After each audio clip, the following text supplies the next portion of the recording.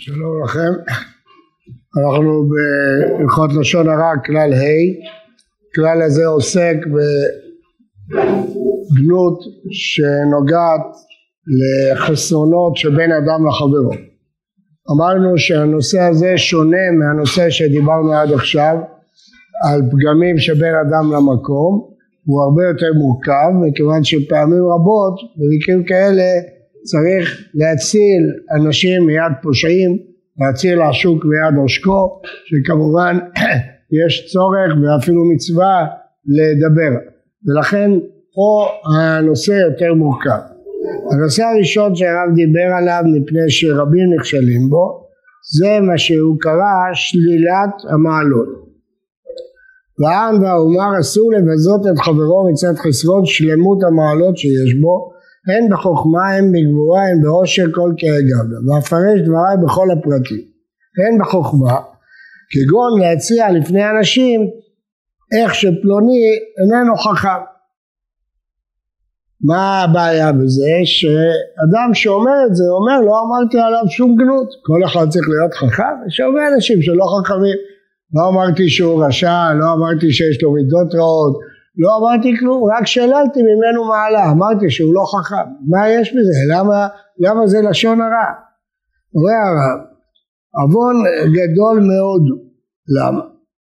כתב הרמב"ן, לשון הרע הוא סיפור רעות האדם ומומריו ולגנותו באיזה צד שיהיה מן הגנות. ולשון הרע נקרא דבר שאם יתוודע לאנשים יגרום לו נזק בגופו או ממונו או להצר לו או להפחידו. נראה ברור שאם יאמר עליו שאינו חכם אין חיסרון גדול מזה על פי האמת.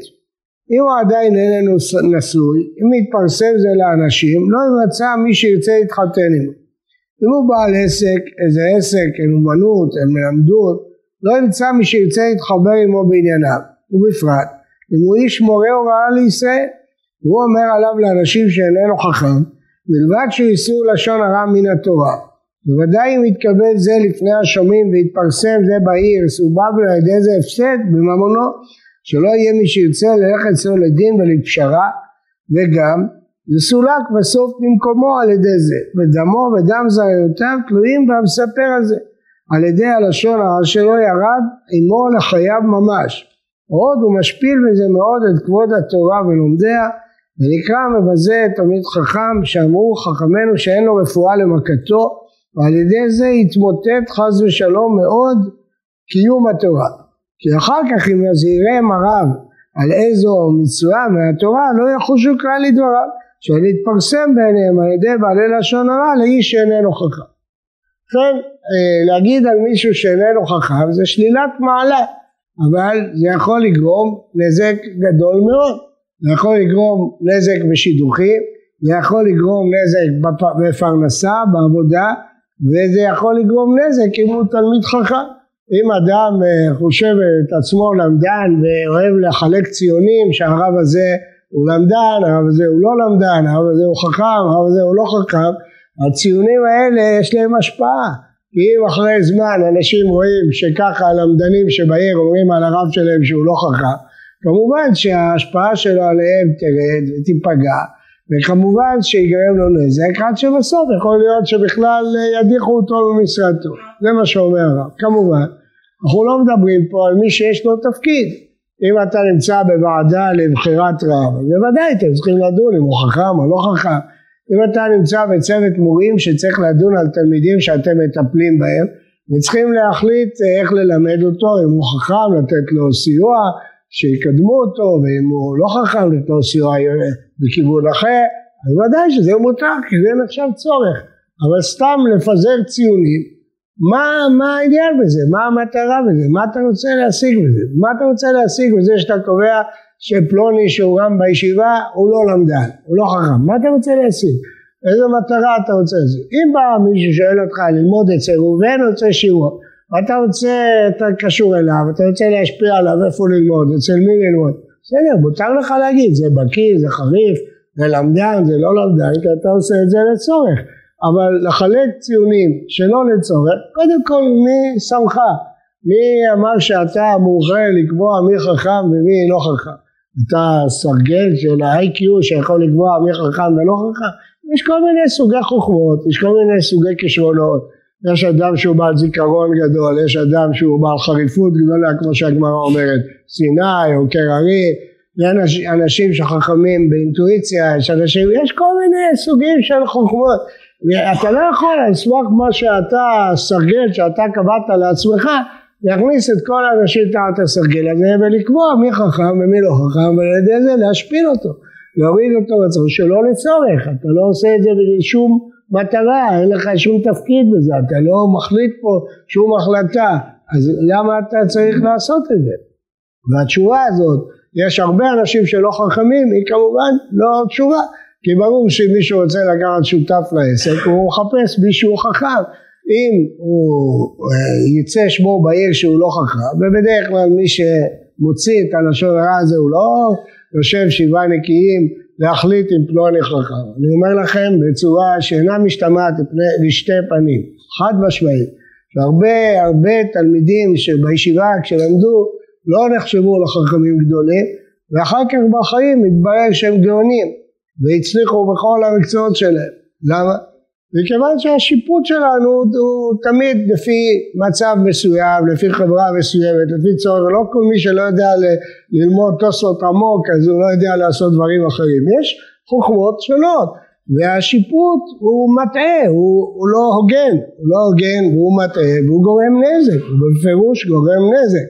שיוצא שם על מישהו שהוא לא חכם, האנשים מפריזים, מגזימים, אם הוא אמר בשידוך שהוא לא חכם, כנראה הוא טיפש גדול, אחרת הוא לא היה אומר שהוא לא חכם. אנשים לא מסתפקים במה שאתה אומר, הם מוסיפים עוד ועוד ועוד, ועל ידי זה מצבו מושפל, וגם בדבר הזה נתקלנו כמה וכמה פעמים ששידוכים נהרסים, בגלל כל מיני חוות דעת של חברים שלא חושבים מספיק טוב, מספיק נכון, ומספיק שאומרים על מישהו לא חכם, אז אנשים אומרים נו, אם הוא אמר הוא לא חכם, מי יודע כבר מה איתו, או אם הוא אמר הוא לא טוב, מי יודע מה איתו. לכן הדברים האלה הם גורמים נזק, בפירוש גורמים נזק. עכשיו אומר הרב, אני יודע שאנשים יתווכחו איתי ויגידו לי מאיפה המצאת שזה לשון הרב, אתה רק שולל מעלה. אומר הרב, לשונך אחי, אם התוודע אליך בבירור שאחד פרסם עליך שאינך חכם,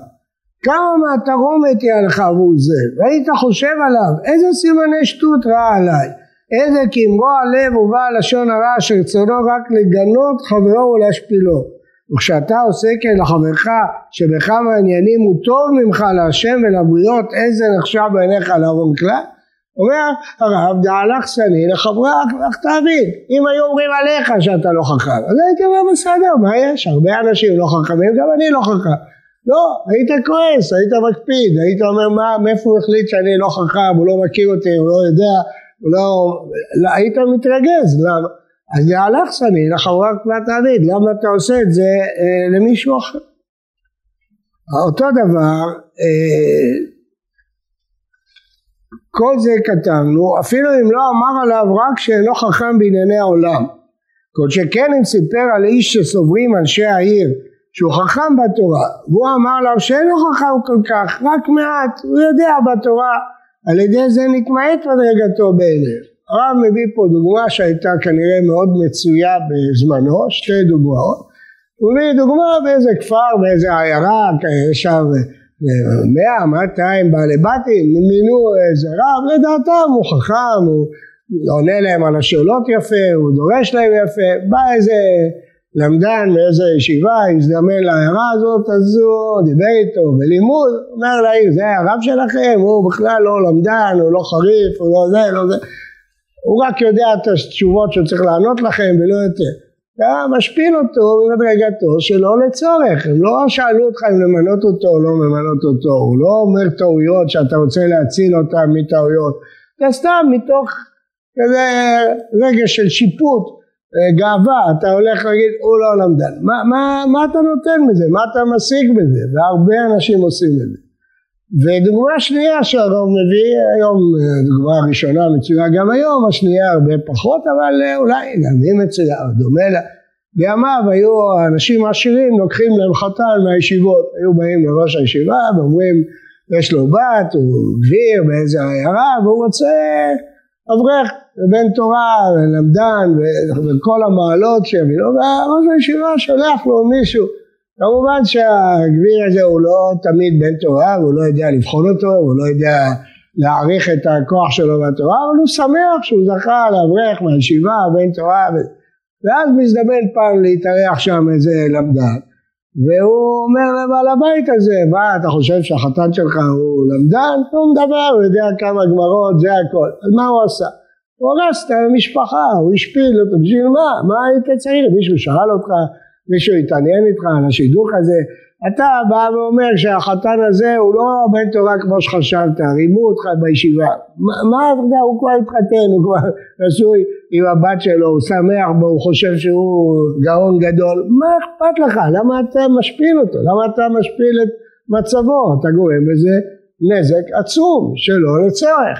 אני אומר, המקרה הזה לא שייך כל כך היום, אבל לא חסרים מקרים מקבילים של שיפוט שאנחנו עושים שלא לצורך. אני מדגיש שוב ושוב, הכל אם זה שלא לצורך. אם זה לצורך, אתה מזדמן לאיזה מקום, אתה רואה שהרב שלהם מלמד אותם טעויות בהלכה. אין עצה ואין תמונה וחוכמה לחילול השם, ודאי שאתה צריך להגיד, רבותיי, זה הרב שלכם לא ראוי להיות רב, הוא מטעה אתכם, הוא אומר לכם טעויות, ודאי, בכל מקום שיש חילול השם, אין חולקים כבוד לרב. או אם התייעצו איתך על איזה שידור, או אם התייעצו איתך על רבנות, רוצים לבחור רב, שמו אותך בוועדה, ואתה צריך להביע את דעתך. ודאי שאתה צריך להביע את דעתך, כי זה מה ששאלו אותך, זה התפקיד שלך, אתה עושה את זה לצורך. גם אז צריך תמיד לבחון טוב, כי הרבה אנשים בודקים אנשים אחרים לפי מה שהם. לפי החוכמה שלהם הם בודקים את החוכמה של אנשים אחרים. וזה בכלל לא נכון, כי יש סוגים שונים, יש חוכמות שונות, יש כישרונות שונים כמו שאמרנו קודם. אבל נניח, בכל אופן יש לך סיבה, יש לך מעמד, אתה לא רוצה סתם לבזות אותו, אתה לא רוצה סתם להשפיל אותו. ולכן אלה שמסתובבים, ברוך השם, באמת אני כל יום מודה להשם על זה שבישיבה שלנו אין כאלה, אבל אני למדתי בישיבות, ואני נתקלתי באנשים שחכמים בעיניהם, ואומרים זה למדן וזה לא למדן, זה למדן וזה לא למדן, מעבירים את כולם תחת כור השבט שלהם, הם מתחילים, ומי שהם החליטו שהוא לא למדן, גמרנו, לא יעזור לו שום דבר, הוא יכול להגיד את השיעור הכללי הכי טוב בעולם, גמרנו, כבר פסקו את דינו שהוא לא למדן. זה גורם עוול קודם כל שלא מוצדק ולא נכון, אבל גם אם היה נכון וגם זה עם אמת, למה אתה צריך להשפיל אותו? בפרט שהרבה אנשים שמתמידים בתורה ושוקעים בתורה ולומדים יום יום, בסוף נהיים למדנים. מה זה למדן? מי שלומד כל יום גמרא ורש"י ותוספות ולומד נכון ומקשה ומתרץ, עם השנים הוא יגיע למדרגה גבוהה. אתה לא יכול להחליט היום ככה בחטף שזה חריף זה לא חריף זה למדן, אלא אם כן זה לצורך. ולכן גם בבית ספר כאשר הם עושים מועצה של המורים וצריכים לדון בתלמידים אחד אחד, צריך לדון, להשתתף שם רק מי שזה נוגע אליו, מורה שלו, מי שיהיה המורה שלו, המדריך שלו, היועץ שלו, כל מי שאתה חושב שחשוב שידע, שיהיה שם. עושה את זה לצורך, לא כדי לבייש את התלמיד הזה, אבל מי שלא צריך להיות שם, שלא יהיה שם. בשביל מה הוא צריך להיות שם? כדי שעוד 20 שנה ישאלו אותו, הוא יגיד כן, אני הייתי פעם בישיבת מורים ואמרו על הילד הזה שהוא לא חכם. למה אתה צריך לפרסם גנות שלו בפני מורים שהם לא רלוונטיים, שהם לא צריכים לדעת את זה? זה צריך הרבה יראת שמיים, הרבה ענווה, לא לחלק ציונים בחוכמה מי חכם ומי לא חכם, ומי איזה גאון הוא ככה ואיזה גאון הוא ככה. בכלל מי ביקש ממך לחלק ציונים לאנשים ולשפוט אנשים, אל תכניס את עצמך לעמדה הזאת. איזה הוא חכם מלמד מכל אדם, תלמד מכל אחד, אם הוא למדן או לא למדן, אם הוא יכול להגיד לך איזה חידוש עצום שאף אחד אחר לא אמר, יכול להביא לך איזה רשב"א, איזה רמב"ן שאתה לא ידעת אותו בכלל, הוא יכול להביא לך הרבה ולמד מכל אדם, אתה צריך ללמוד מכולם. לפעמים הרבה פעמים קורה גם בשיעור א' שבחור שרק התחיל ללמוד אומר סברה מצוינת שמסבירה את כל הסוגיה, אתה צריך ללמוד ממנו, אז גם הרב צריך ללמוד ממנו ולמד מכל אדם, לא להיות ענב, ללמוד מכל, זה קשה, זה ניסיון, מאוד אדם נוח לו להיות בעמדת הקובע והשופט, מי חכם ומי לא חכם, מי למדה ומי לא למדה, אבל צריך להתגבר על זה ביראת שמיים, להיות ענב ולא להשפיל אנשים בשלילת המעלה של החוכמה.